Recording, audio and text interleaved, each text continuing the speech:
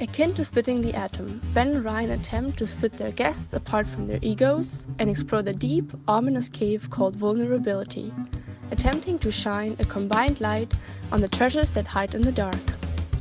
Without taking themselves and each other too seriously, they are engaging in conversation between themselves and with guests in their very own humorous way. We hope you enjoy listening to Spill Your Guests.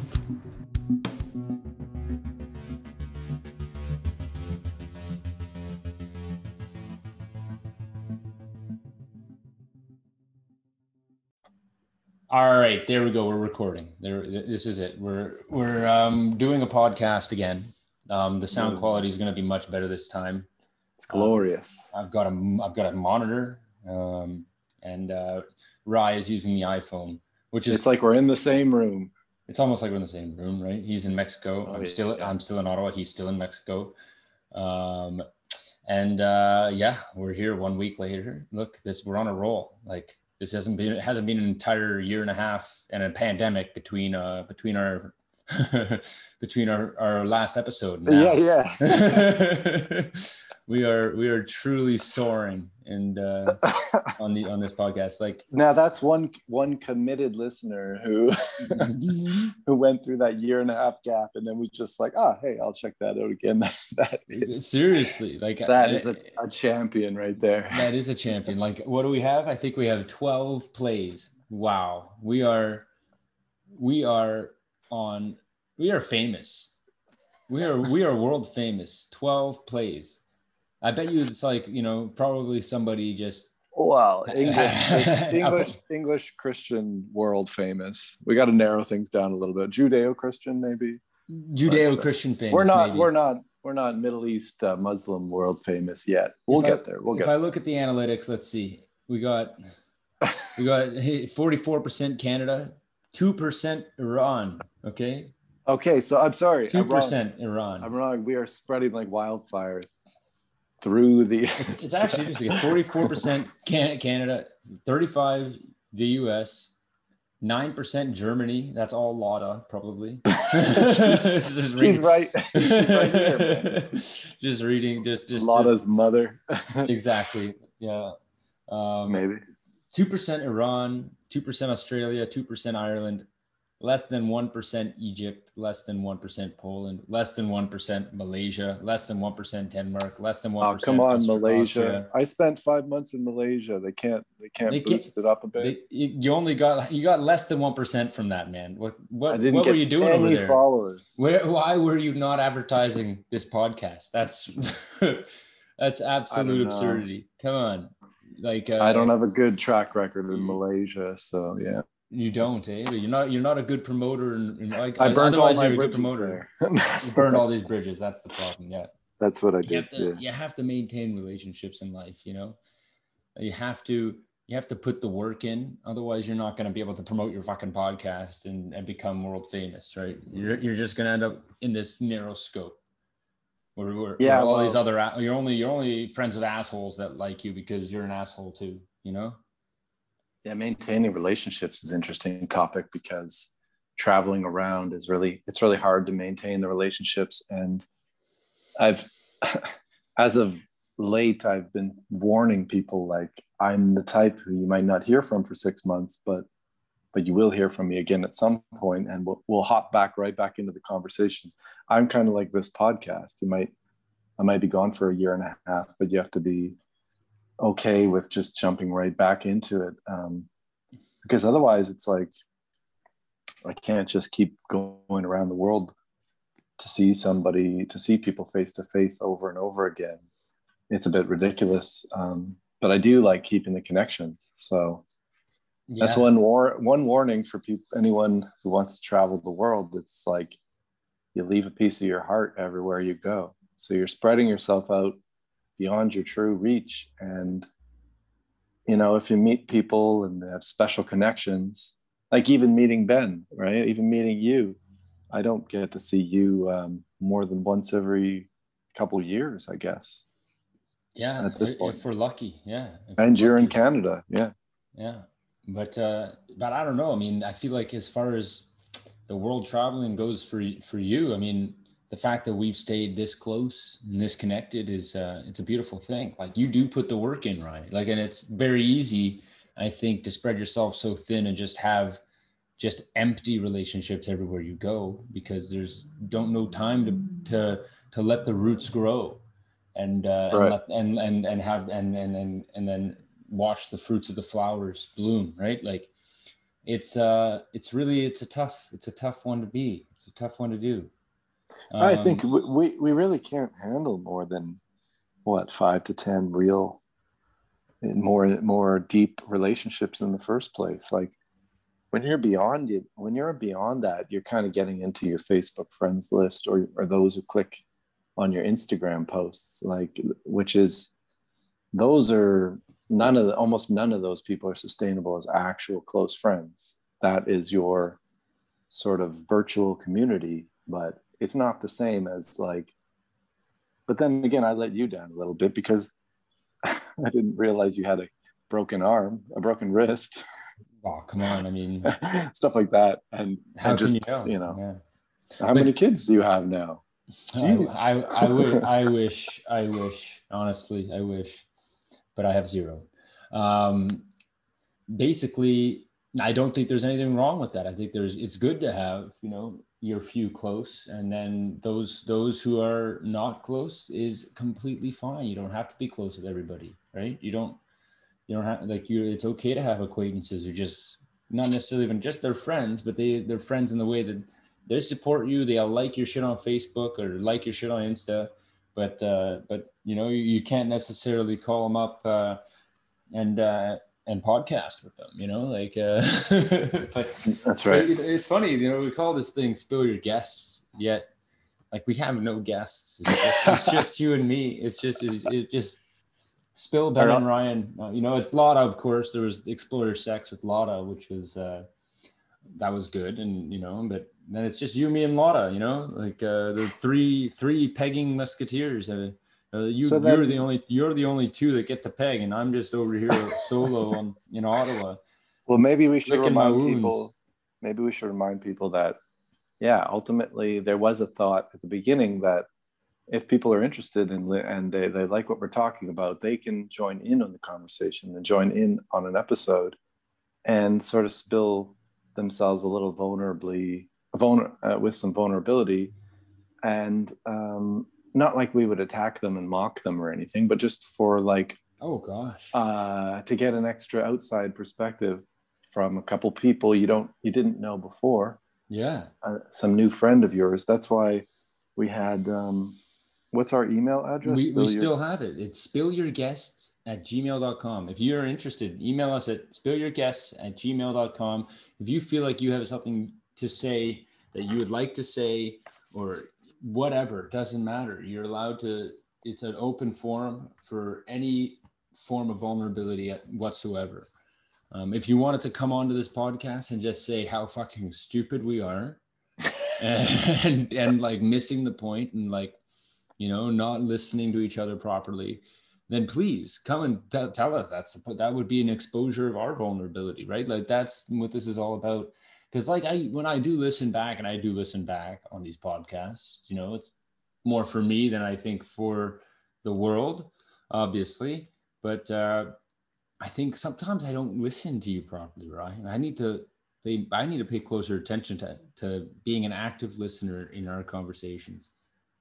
Yeah, but I have a friend who I was talking on the phone recently with, and he talks really fast. And at one point I just said, hey, you don't have to talk so fast. There's no rush. You could slow down. And he started thinking about it, and he was like, yeah, well, maybe I talk so fast because I worry that the person will lose a little bit of interest. And there's something behind it that when people seem like they're selfish or they're not listening to you, there's some kind of insecurity. There's something going on behind it. And the truth is that they are trying to communicate, but it's in their own way. And unless you kind of abruptly interrupt someone like that and just take them out of their normal pace of conversation and make them like actually hear the way they're talking, or they listen to their own podcast, like they go on a TV show or something. A lot of people don't really hear that. And for me, I heard my own judgmental tone in the first few episodes, like really heavy, right? Or maybe even cutting you off a little bit. And I never felt like you didn't listen to me, but I did feel like marijuana caused a disconnect. Don't go there, man. Don't go there. Yeah, I'm just kidding. let's not go there about that. But no, you can go there. I have something to say. I have something to say on that front. But carry on. Yeah, if I felt like you weren't listening to me, I wouldn't record a podcast with you. I'll tell you that much.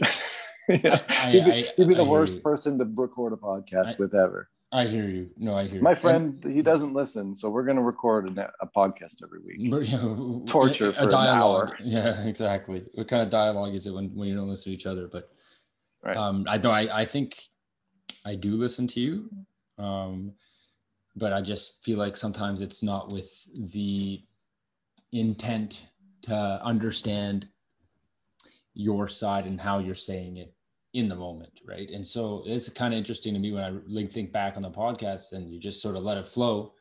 It's like, well, in the moment, you're actually missing all these subtleties. You can only pick up so much in a conversation with someone. And that's true of pretty much every conversation.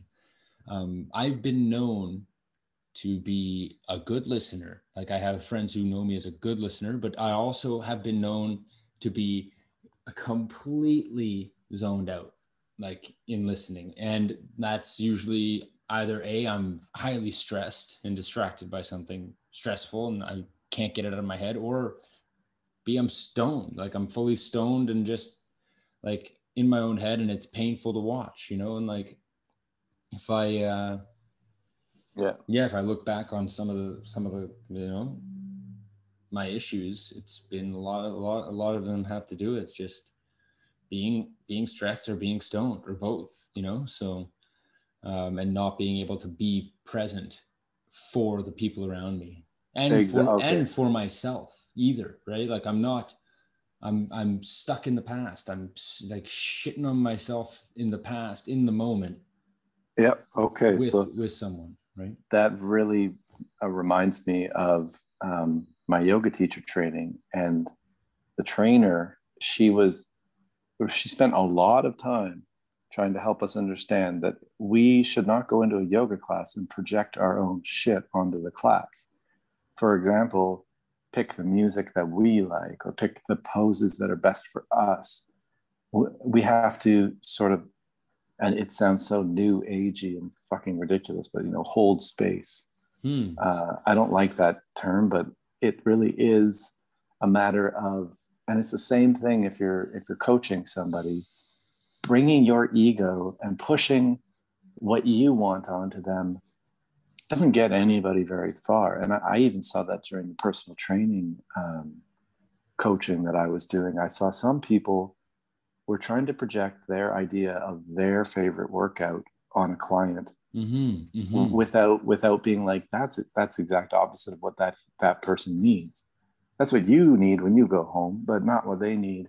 So projecting, bringing your own personal projections into a conversation is quite dangerous. And I find a lot of people do it, and I definitely do it too, but I try to be more aware of it. But it would look something like talking really fast because you're worried that if there's a lull in the conversation that it'll be awkward. So maybe you're just the type of person who hates awkward moments. So you just keep talking, you don't stop, or you don't feel like what you're saying is valid. So you just kind of keep pushing words out there until something works. But then you'll meet somebody who just kind of holds space or kind of lets themselves be a mirror, so you can see the way that you are and the way that other people are interpreting you, without judgment, without being negative towards you, just being a mirror, helping you see that you don't have to project yourself in some certain way. And if you are, you're not really being your authentic self in the first place. So why would we want to go around being a fake person? Like I love Ben, the Ben I met, the real Ben, the Ben that I could hang around with at night having a beer, and you shouldn't change as we go, as we're in a group. There's probably people that are very different when they're alone with you, and then when they're in a group, they project this whole different personality because they think that that's what others expect. Yeah. And then when they're alone with you, all of a sudden you can connect to them again. Yeah, there's lots of people like that. They completely change their way of being depending on the environment, and it's like they're not necessarily true to themselves and not genuine. But it causes suffering it's a coping for them. It's a coping mechanism. It's a whatever it might be. If it's just an insecurity or a fear of being rejected or what it is, it comes from a place that is valid, but I don't think that it is it takes a toll on them, right? It takes a toll on them to probably shift their way of being just to suit the whatever perceived needs of the group they're in are. For sure. And there's probably lots of people out there, more than we think, that were deadly shy when they were young. And then as they grew up, they were just forced into socialization more and more to the point where in like business meetings, they just had to figure out a way to get through it. But maybe they just pushed themselves through it, but it was traumatic. So socializing is like this minor trauma, like almost coming to have a panic attack. And so they might act really strange when they socialize, and people might not think about how maybe when they were like 10 years old, they could barely say a word. They were so shy, stuff like that. Yeah. Right. Believe it or not, I was very shy. Me too. Growing up. I still am. I don't consider myself shy anymore at all, but I do consider myself like an extrovert who came out of the closet, not sexual orientation wise, but I was like a closeted extrovert, where I was I was totally repressing my extroversion for all throughout, my childhood and up until my late teens and early 20s, because my dad was an extrovert. My dad was an introvert, right? So I kind of wanted to be an introvert, and didn't really realize I was an extrovert until he died. And then I embraced that and just embraced, the essence of my life. And I mean, that took a toll on me as well, just because I was too much too soon. I didn't have like a healthy way of kind of coming into my own.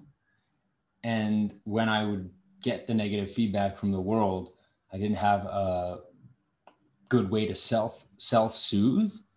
And that's one of the main, that was actually, it ties me into kind of one of the like topics of our discussion today, or in our podcast, is just a follow-up to my experience going through this, what I consider to be a very serious breakup of a relationship. Because one of the things that I think really affected how she saw me was that I didn't have like self-care skills. Like I didn't have a way to self-soothe. And she even would mention it like that, like, you don't know how to soothe your own emotions. Like you need to learn that, like she would point these things out to me. And I listened. I swear to God, I listened. And though maybe it took me some time, for it to clue in properly, it's not like it went over my head. It went right in my skull and into my essence. And I took that information and started doing the real work. Like, I know for a long time, I just, pretended to do the work, and even still now, I find it very difficult. I was screaming and crying just earlier today because I was thinking about the betrayal that I committed. and I don't mean infidelity or cheating or anything like that. That's just not a thing. It was just when I was going through recovery, and I was going to meetings, Marijuana Anonymous meetings, and I was just finally, working through my addiction, which is not an easy thing to do when you've been grooving yourself in an addiction for 10 years to a substance. I'm telling you, it's just not an easy thing to do. I mean, call me weak if you want, I don't care, right? It's not an easy thing to do for a lot of people. And I see these people, and I'm in the fellowship, and a relapse is a real thing. Like, so I was 60 some days into sobriety, and my house was a mess. There was dishes everywhere, clothes weren't washed, no laundry was done, just everything was in shambles, basically, in my house, in my apartment.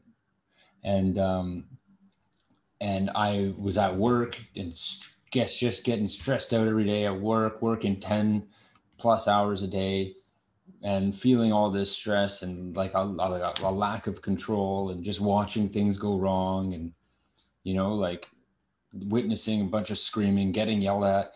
And one day I came home on a Friday, and I told her, I said, I was just so anxious, and like I couldn't relax, and I couldn't relax myself. I was talking to her.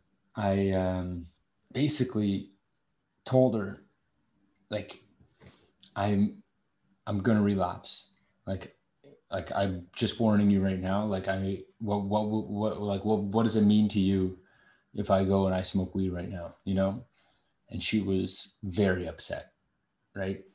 Very upset. And like we had like an hour-long conversation, and then at the end of the conversation, she said, like, please, you can't do it. Like, don't do it. And I was like, okay, I'm not going to do it. And then I did it. Okay. Yeah. Like I did it. And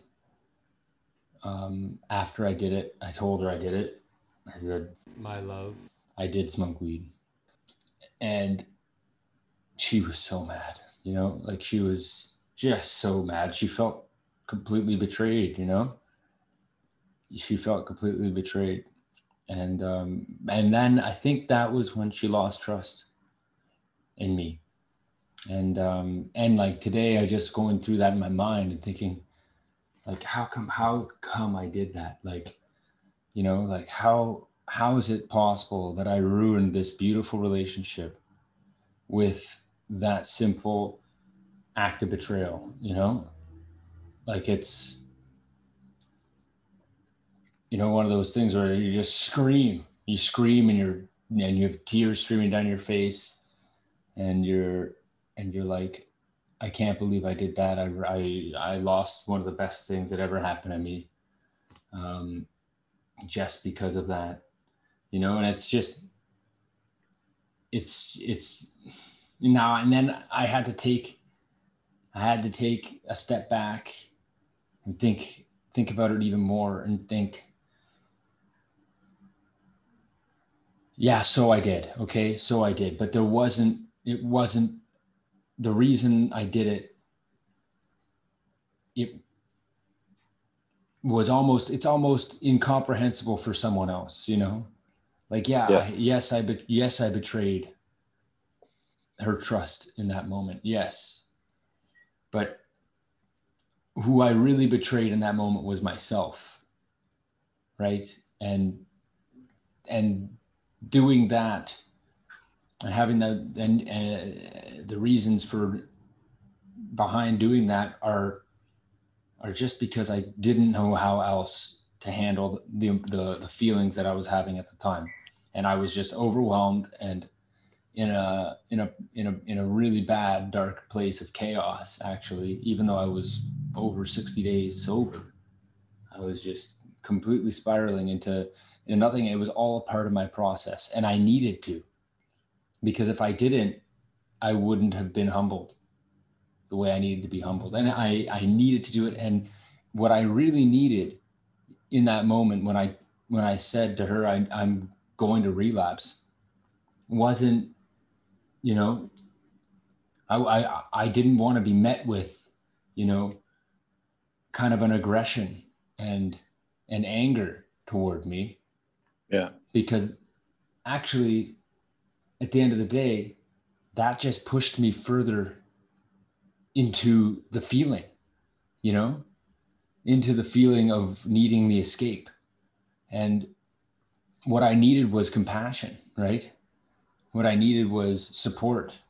And look, it's okay if you relapse, you know, like it's a normal thing in recovery. And like, I'm not going to hate you if you do it. I really don't want you to, but I'm not going to hate you if you do it, you know, something like that. So if it's okay to relapse, I'm curious if they're saying that, does that give people an excuse to relapse? Like, what would be stopping you from doing it today and then just heading? It's not that it's okay to relapse. It's just that if you need to relapse and you relapse, like, it's not going to serve you to beat yourself up. It's not going to serve you to have other people beat you up, right? Mm-hmm. That's what it's all about, you know. Like, that's what I needed in at that moment. Is I just needed support and compassion. So then, what's your anger? Is the anger towards her or towards yourself? The anger was toward myself. Right? My anger was, how could I fuck that up? I'm such an idiot. Don't forget I did was smoke weed, right? And I'm beating myself up. Pattern. That's a pattern you've been in a long time, right? Yes, exactly. So, but that pattern leads to addiction, because exactly it'll lead you to feel shitty enough about yourself to say, fuck it, why don't I just smoke weed anyway? I'm an idiot anyway. Exactly, right? Exactly. You need people to help you understand that that's not your true self. That's your projection. That's the story you're telling yourself. Yes. And people who have done lots of work on themselves can remove themselves from the equation and maybe allow an addict to even hurt them, but understand the source and the reasoning for it, and understand that if you just react as if somebody punched you in the face for no reason, then someone who's addicted to something is not going to respond to getting yelled at ever. Exactly. It just doesn't work. It just doesn't work, but it's the most natural human reaction. So you also have to have compassion for her. I do. And that's the thing is, I do. I have, oops, I think I'm making noise, but I do. And I have a lot of compassion for her on it. And actually, I felt so bad, right? I felt so bad after I did it that I couldn't even, I couldn't even leave my bed the next day. And, then I finally picked myself up off my ass and cleaned my entire house. And I mean, I had relapsed, so then I was smoking weed, and you know, I had gone through a lot of forgiveness. Like I like had to forgive myself, and I had to apologize so sincerely. And I did. I was so sincerely apologetic toward her. I went through that process with her, and we did kind of like reconcile it. And then I finally, you know, got myself back into meetings and off of it again. And I was just again on my path toward recovery. And it was just like, look, it's non-linear. Like it's a non-linear process. Like, you're not gonna be perfect every day, and sometimes you're gonna be overwhelmed, and sometimes when you're overwhelmed, you're gonna fall into your old habit, and you're gonna screw up. And like, in that moment, when I was met with her anger and her frustration for me, like, I think totally justifiable, but not actually what I needed at the time, you know? And I think, you know, when I look back on it, and I scream at myself for it, and I'm crying because I miss her so much. And I feel like gave up one of the best things that, you know, could happen in my life. And I'm, you know, nervous that I'll never have something as beautiful as what we could have had together.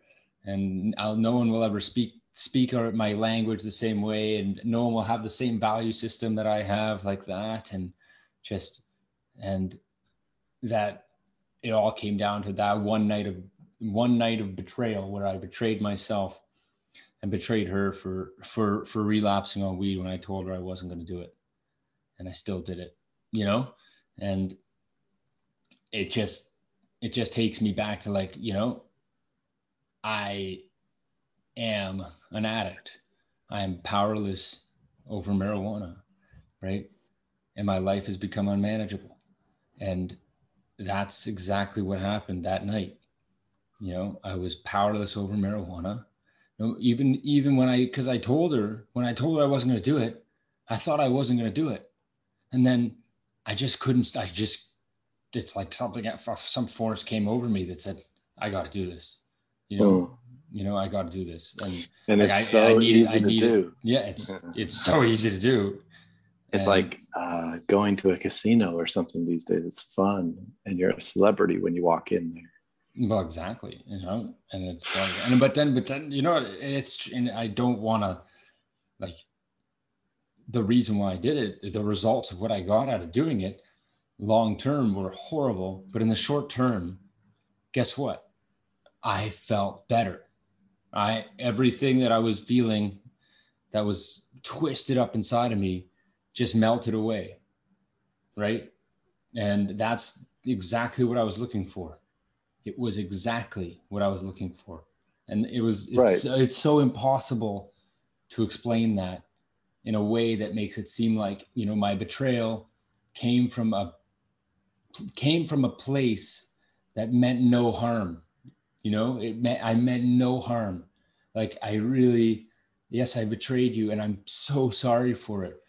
But in another sense, like, when I really needed compassion and someone to say it's okay, like, I'm still gonna love you if you relapse. And I didn't get that, you know. It was like she wasn't sure whether she could. And then, you know, then I think further, and I take a further step back, and I think, you know what? It wasn't just that act of betrayal. You know, if she didn't have the compassion for me at that time, then there was already something missing, you know. That's where I think I was at, because, oh, there you go. That's the end of that one. The microphone just fell.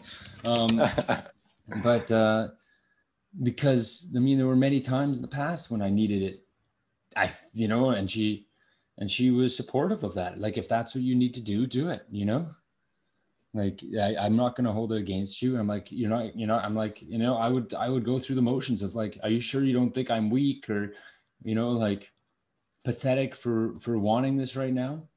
And, you know, like, I would say that, and she'd be like, no, like, if you do what you got to do. And she still loved me, and she didn't vilify me for it. And then this time when she vilified me, it really got under my skin, right? And it freaked me out, and it made me need that relief even more.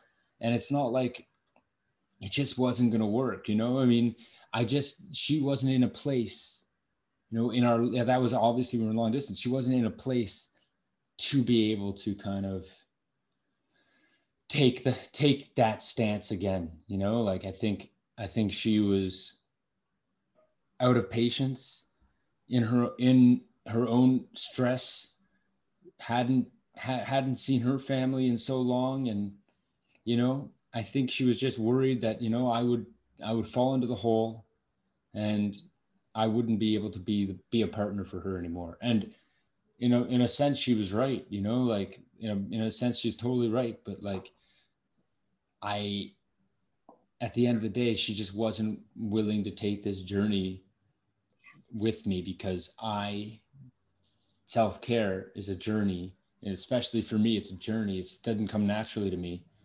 And I'm working on it, and she's got no more time to work on that with me.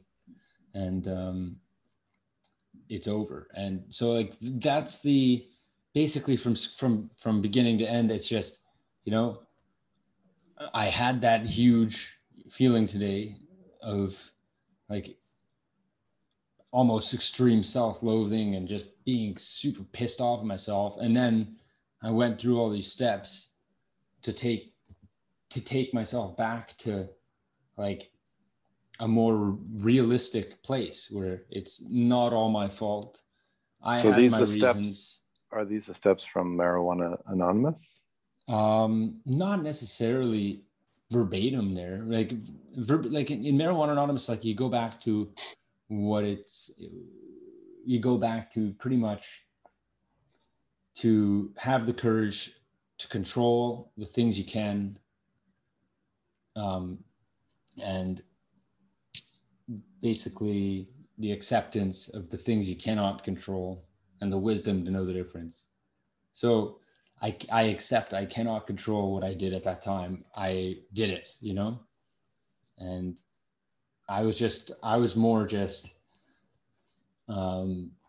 going through a reframing of it, like a different perspective of it that, you know, speaks more to, I guess, the holistic reality, Ryan, rather than that simple act of betrayal that was not like, again, like wasn't like some sort of infidelity or sneak around or anything. Because I told her right afterward too, that I was honest about it and I didn't lie I didn't lie to protect my image or anything like that. Like I was honest about it afterward. I didn't, you know, so it wasn't like this grand, you know, error in trust, but it was enough to definitely set the tone for the last bit of the relationship. And because she didn't have, I guess, the capacity to move on from that. And it wasn't just that. I think there were a lot of things, and I just the reframing of it is just that it ended up being a two-way street. Like even that night of betrayal was a two-way street.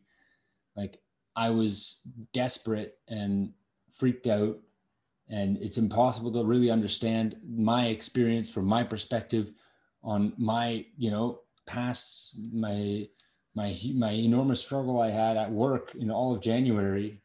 You know, January was so hard coming back from Christmas break and doing what we had to do at my job. And I had to run and chase and get yelled at and deal with people who were so mad and frustrated and didn't have healthy outlets and would take it out on me and bully me and make fun of me and, you know, get rises out of me and laugh at it later. And just, I was in like a almost schoolyard bully environment, you know, and every day I would take that in and absorb that like a sponge. And I wasn't doing my normal thing, which is build up this layer of fuzz using marijuana. So it just didn't affect me. It was every day I would just absorb this like a sponge and spend my evenings like, you know, kind of going through it all in my head again and again and again. And it wasn't healthy, right? And I was just, I burst. It's not like I blame work. It's me, my inability to self-soothe, which is what, you know, she pointed out to me. And I listened and understood that. And I understood how that was affecting the relationship. And I listened to her, how I betrayed her trust.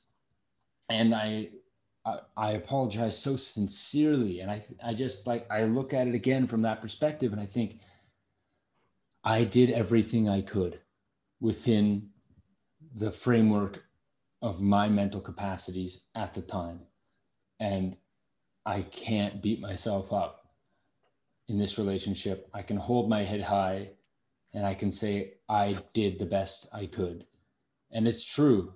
And maybe the best I could wasn't what she needed at the time, but it was the best I could. And I think that with a little bit more time and space, we could have rebuilt it, and we could have made it beautiful. But that long distance just really was tough. Right? It's just really tough when you're working on something big in your life.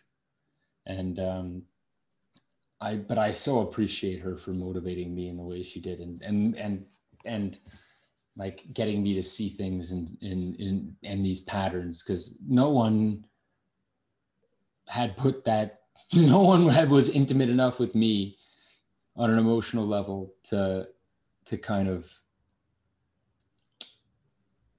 show me what I needed to see. And I'm too much in my own head to see it myself. Right. And I listened, and I think I went from beating myself up to soothing myself today, just by reframing how I thought about it. Right. So I think that today was a big day for me in my recovery, let's say, because this all ties in. It's all inextricably linked. And also just dealing with the breakup, like, I think, and I'm not, this is just my biased opinion, I think it was a mistake to break up. I think we had the communication, we had the willingness, we had all the pieces. We just needed to put them together and do the work. And like, I was willing to do all that. And I think that, once we put that together, you just get this beautiful, beautiful, like, mosaic of life that you can build off of. And maybe I'm being overly poetic and whatever, but like, when you share a value system with someone, and you share a level of compassion with someone, and you are supportive of each other's, mental health struggles, and aware of their traumas, and connect on that level, I think it's so rare and so beautiful that it's a shame not to foster it. Now, That's just maybe me being fully biased, and maybe even a little bit like egoist about it, like that. I think maybe, that it's going to be hard for her to find somebody else who's open to that layer of existence. That might just be, me thinking, it's a rare thing to find me, but I really truly think that something really beautiful was given up, and it wasn't like, I could say, I'll say it. I just don't think it was the right decision for her to make. Yeah, I'll say it. It was the right decision for her from a very short-sighted perspective, but long term, I think it wasn't the right decision, because but you don't get to make that decision. Oh, I don't. No, I don't. Right. That's why I'm very a little bit sheepish when I'm saying the only thing you'd get to do is to prove that you can bring more of yourself to the relationship than you did in the past, because that amount that you didn't bring, or that you were disconnected, whether or not it was from addiction, whatever it was from, it wasn't there. And that was something she could never hold on to. But you're correct in saying that if there were more empathy or understanding, perhaps it would have been something that could be repaired a bit easier. But relationships are also sort of part of, that's why we have younger relationships that like almost every single one fails. If we didn't have any, it would be a bit of a mess. Like there are learning. I'm not just saying your relationship was like a learning process or whatever, one step towards your true partner, but it's more that they give us a huge opportunity to learn things and not repeat them. But the universe is unconditional. So yeah, if you want to repeat a pattern of behavior, you can do it until the day you die. You can be miserable. You can feel like you're living hell on earth or heaven on earth. That's unconditionally your option. But from what I've experienced, learning from a relationship has made my latest, caused an evolution rather than devolution in relationship quality. But I see where you can say that, because you're hoping, I think the way you're saying that is you're hoping that those words will somehow make it into her mind. Well, she'll go, oh, I didn't have to break it off. I needed, maybe I could have said, let's take a break. Maybe I need time to think about it. I need a bit of space, even though I'm in the same city as you or something, but right. I understand that. But no, some people can't. Some people can't. They just have to completely detach, or they'll be in a pattern of some sort of energetic connection that they're draining themselves being attached. So maybe that was just the only solution she could come up with that felt like it would restore her ability to have enough energy to focus on things for herself or whatever she felt she was sacrificing. But yeah, it's okay to say that. But again, it's not going to change anything. The only thing you can change is yourself, which you're doing. But you can't burden anybody else with expectation, because if it's not a movie, right? It's not that you clean up your apartment, everything's nice, and you accidentally run into her in a restaurant, and the final scene is you guys rekindling your love affair. It doesn't work like that. No, it doesn't work like that.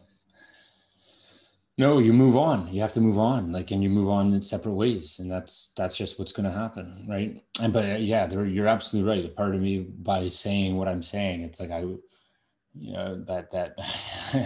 I think she made a mistake, and I know, and you're not the type. You're not the type to be.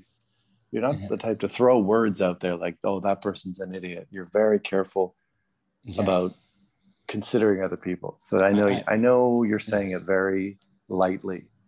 I am, because I don't think I do not think. Actually, I've mentioned this many times to her. I think she's brilliant, in so many ways. But at the same time, it's just, and it's self-serving for me to say what I've said, because. But serve yourself for exactly. Okay. I'm allowed. Serve yourself. That's it. So to serve myself, I'm gonna say I am learning that. To serve myself in this one, I'm gonna say it was a mistake to break up with me, because it's rare to find someone like me who's open and willing to listen and learn. Yeah. To grow. And in such a real way, in a genuine way.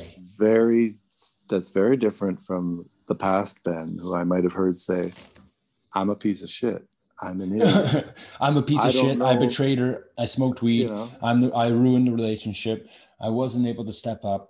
And the best way to trigger you to say those things about yourself is to just simply give you a compliment. It doesn't matter what the compliment is. There's this automatic reaction that I did in the past. I noticed in you. Doesn't matter what it was. You biked across the country. Well, I smoked weed every day, and I just You're like, oh yeah, right. But there's people Yeah, you know, there's always something, but it didn't have to. It didn't matter what it was related to. It was acknowledgement. Allowing yourself to acknowledge a compliment has been very difficult for you. And before we started the podcast, hearing you without even anybody giving you a compliment, complimenting yourself and forgiving yourself is a huge thing. And even the last podcast, I heard a different way of speaking about yourself.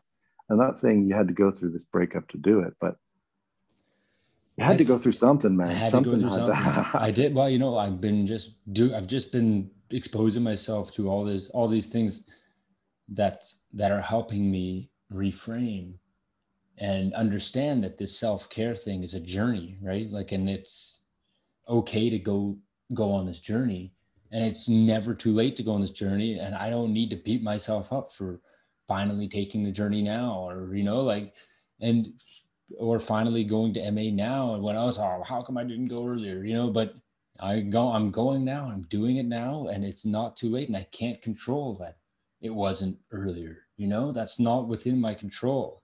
And what is within my control is how I carry forward with this journey. And it is a journey. And I mean, in another self-serving way, I'll say, I expressed that to her, that this is a non-linear journey and we have to be on board with it for each other. If not, then that's it. Like, I'm into this in a big way. And if you're not willing to accept this as a journey, and that we're working toward, you know, something beautiful, and that something beautiful isn't a destination, but it is the journey itself, then I guess that means we have to break up. And so we have. And so I have to find a way to self-soothe and apply all these self-care principles to myself, so I don't, you know, put myself through, dragging myself through the mud. Why do I have to drag myself through the mud? I don't need to do that anymore. I don't need to feel guilty. Don't have time for that. I don't have time for that, right? How come I've given myself so much time for that in the past, you know, 15 years of my life? Why? I don't have time for that. You know, I lay awake at night instead of sleeping and restoring myself.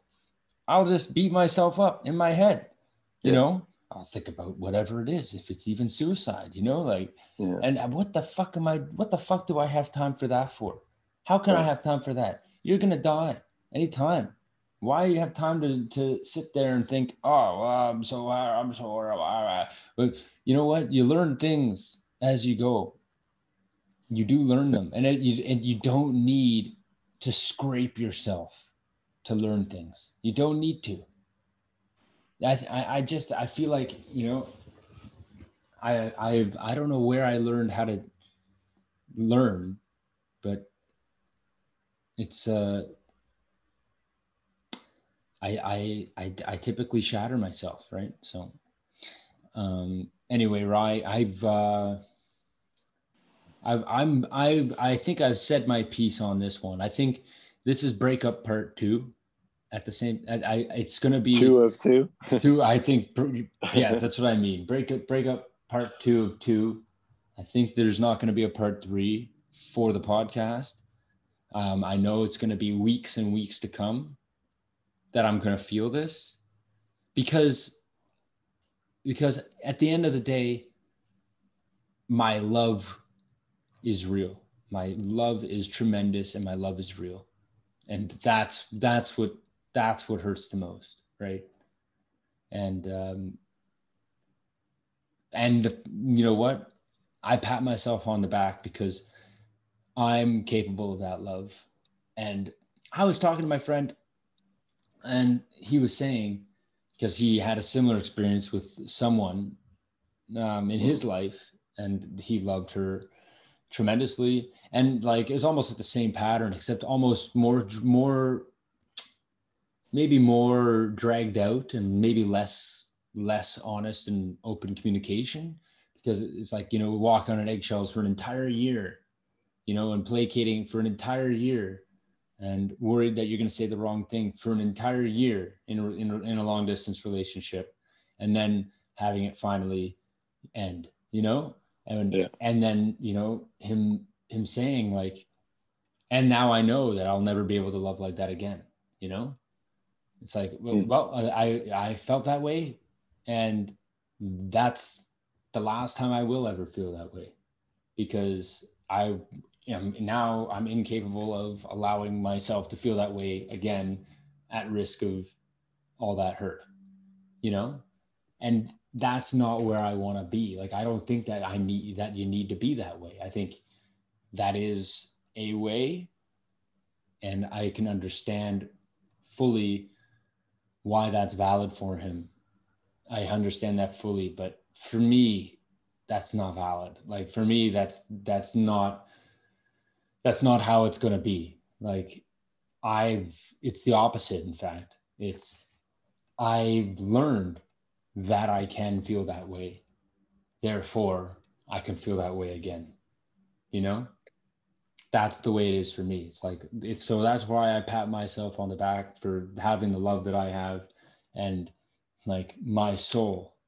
Yeah, because I think that's really well said, because if you start applying filters to the relationships you can have in life so that they equal safe love without a risk, without any danger, you're going to have your blinders on so deep that you're probably going to create a codependent relationship where the other person's looking for that safety too, but unconsciously you're going to ignore certain things, they're going to ignore things, and it's not going to be a true relationship. It's going to be codependent. It's really just something you do so that you know you won't be hurt, because your ego is scared of being hurt again.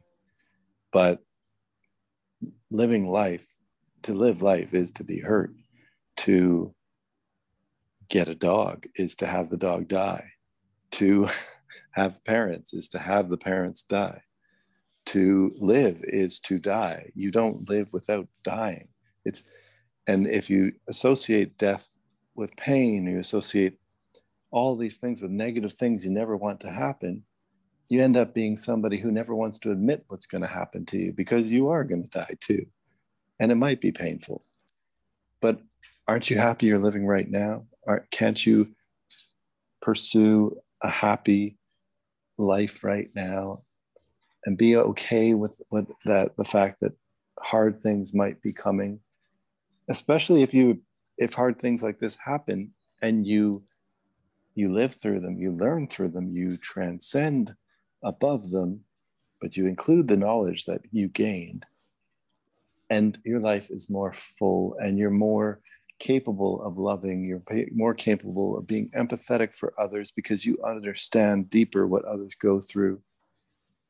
And then maybe down the road, you can get so deep to being somebody who could maybe sit with someone who's dying and help them be more at peace with what's going on, rather than just having our blinders on to everything bad that can happen in life and putting, bumpers on everything.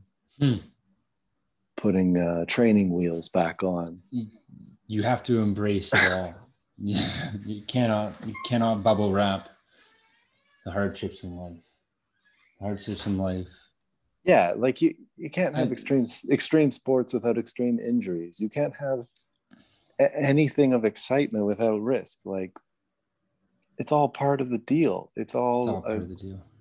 It's part of the universe. And if you see the universe in the way I see it, which is unconditional, I don't see some deity or whatever it is applying conditions to their love. I see all options available, good, bad, and the other. And it's up to us to express our love in the true sense that we want to express it consciously. And once we're doing that, we're incapable of hurting others truly. Like, you're not going to kill somebody consciously. Usually, it won't be a premeditated thing. It'll be some act of, maybe you were on drug, maybe you had addiction. There was something unconscious in your life that led you to do that. But to truly consciously kill somebody would be a pretty ridiculous thing, in my opinion, unless you're protecting another life. But that's not the greatest example. It's more just to say, the more conscious we become, the less the rules of society need to apply, because we know what the truth is, the ultimate truth, and we don't have to have somebody tell us how to behave. And in a relationship, if society tells you to behave, or if the movies you watch tell you to behave, I'm sorry to say, but you're living an unconscious relationship. You're not living you're not being true to that relationship. You're just applying what external forces tell you is a relationship. Exactly. You're not being true to yourself. You're not true. And you're not going to get what you're looking for. And you're always going to be disappointed or angry or blame it on somebody else, blame it on them. They're shitty, they cheated, whatever. But ultimately, you have to look at the things you've done. And this is where I see you looking at what you brought to the relationship, and the parts maybe that you didn't bring because you were going through a really hard time and you needed more empathy and compassion. And entering the relationship in the first part is where the danger started, because perhaps you weren't aware that you weren't able to 100% join that relationship. Mm-hmm. Because you didn't have the sense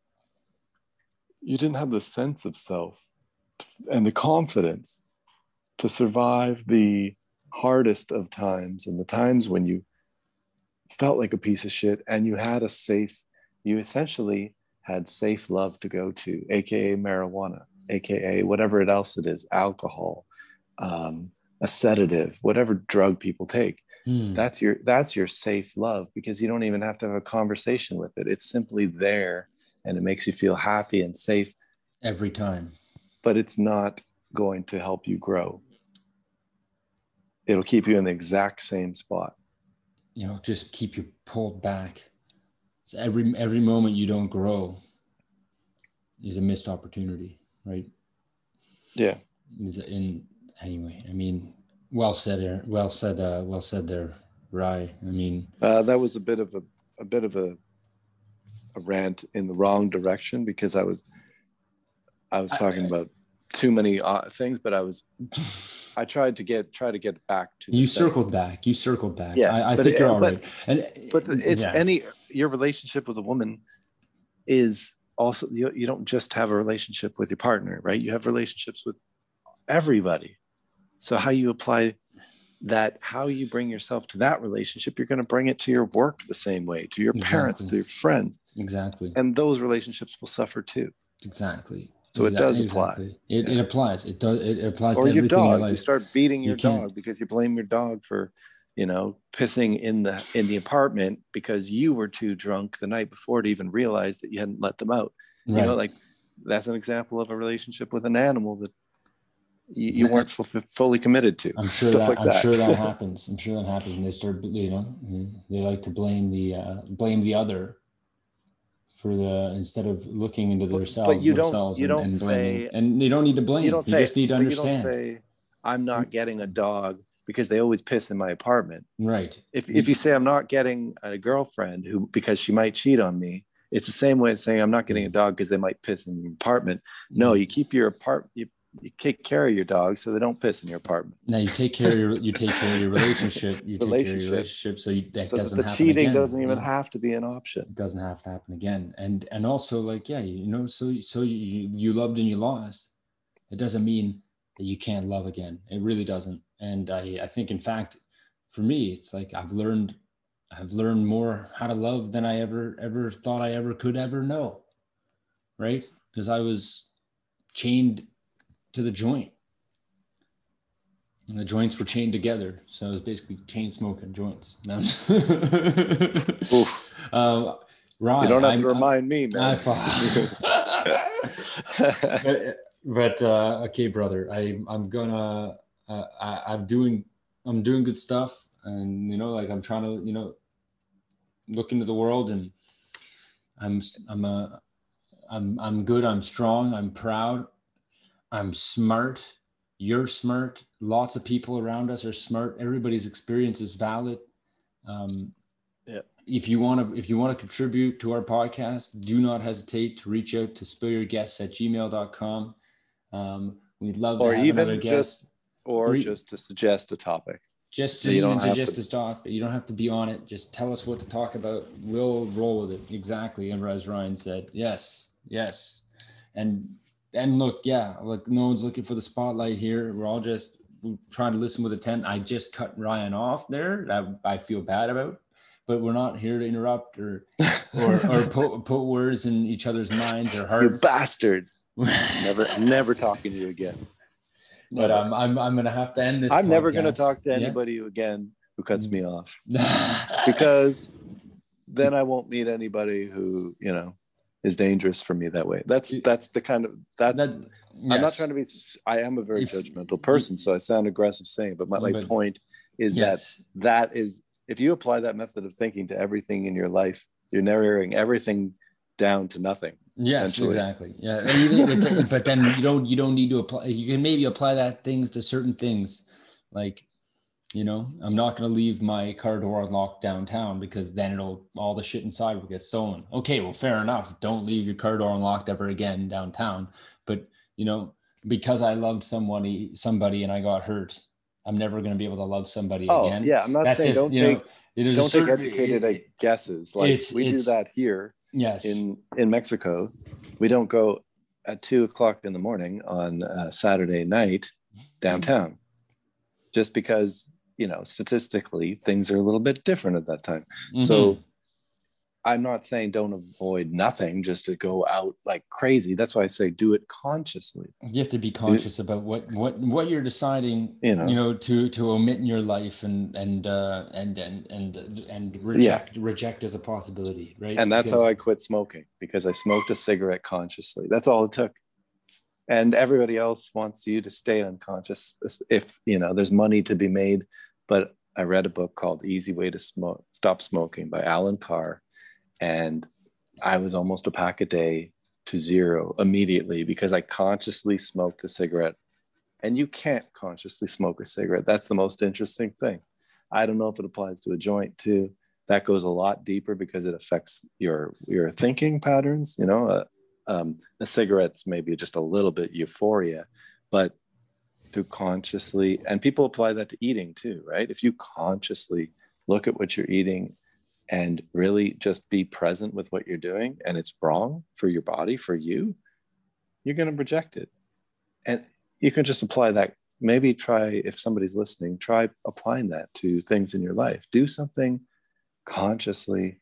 And if it feels wrong, your soul is rejecting it, then maybe you're not doing the right thing. Maybe you're just serving your unconscious or your insecurities or something somebody as a kid told you needed to do. All right, my rant is done. I like that. I really like the way you put it. And it's funny because I can relate to that in a lot of ways. I mean, especially when the times that I did smoke cigarettes, it felt totally wrong, and I just don't know why I still did it. And the times that I smoked joints, I mean, it became this beast. But at the same time, when I would do it consciously, I would know in my heart that this is wrong. I don't need to roll up this plant into a paper and smoke it. Like this is when I'm being conscious and aware of what this is and how it came here and came to be, and the butane, the lighter, and the spark, the flame, the sensation of the smoke going through your trachea, down deep into the alveoli of your lungs, into the clouds, leaving behind the same residue you see in the joint filter paper in your lungs and in your body, and you're like, what am I doing? This doesn't make any sense. Why would a human being, why would any living creature with the miracle of breath and the miracle of life be putting this gunk into their body, you know, and it's just, and it's like, you know, it does have an effect on your decision making going forward. And so it also removes the need for willpower. So those who suffer from not having much willpower to quit smoking, for example, the conscious method probably works better, because anybody you meet who says, "Oh, I'm trying to quit smoking," I'd say 95% of those people will not, maybe 100%, because you're doing it. They're going about it the wrong way. It's more, you have to be like, why did I smoke in the first place? And then you have to answer that question. It's I mean, okay. I think honestly, Brian, I've got to go now. Yeah. And I got to go too. I love you, and I appreciate. I love you too. I appreciate this time again in this podcast today. We'll publish it. I better remember to take out the name drop that I dropped. And send some love out to whoever's listening too. We love you too. Oh, absolutely. I mean, thanks for making it so far. Our 12 listeners. Yes. We love you, but I'm not being sarcastic. Man, that's 12 listeners. Souls. 12 listeners is 12 people, 12 different experiences, 12 completely valid experiences. And like, I love them all. They're, you know, again, drop us a line, spityourguests@gmail.com. Tell us what to talk about. We'll talk about it. Tell us what not to talk about. Tell us what not to talk about. Tell us that we don't have the right idea about how to quit smoking. Tell us that that I don't understand my relationship. Tell me whatever. I don't mind. We're vulnerable and we're exposed, and that's okay. No, we're not. We're smarter than you, so we're not going to listen. We're telling you how to think. That's and how why the world is. We're doing this. We're trying to tell people how to live their lives better, because we're better than them. And of course, you're a holistic life coach. You know how to live life holistically. I'm the coach, which makes you what? You're the coached. I don't know. Coach. I might be coached, or I don't know if I'm like the water boy, or like I think I'm probably more the water boy. If we were in a room, my chair would be higher than yours for sure. Oh, 100%. Just so you know that I'm the coach. Oh my God, absolutely. I would be cleaning your chair before you sit down and polishing your shoes. That's what I would be doing. You would bow at least. I would bend over. I would bend over.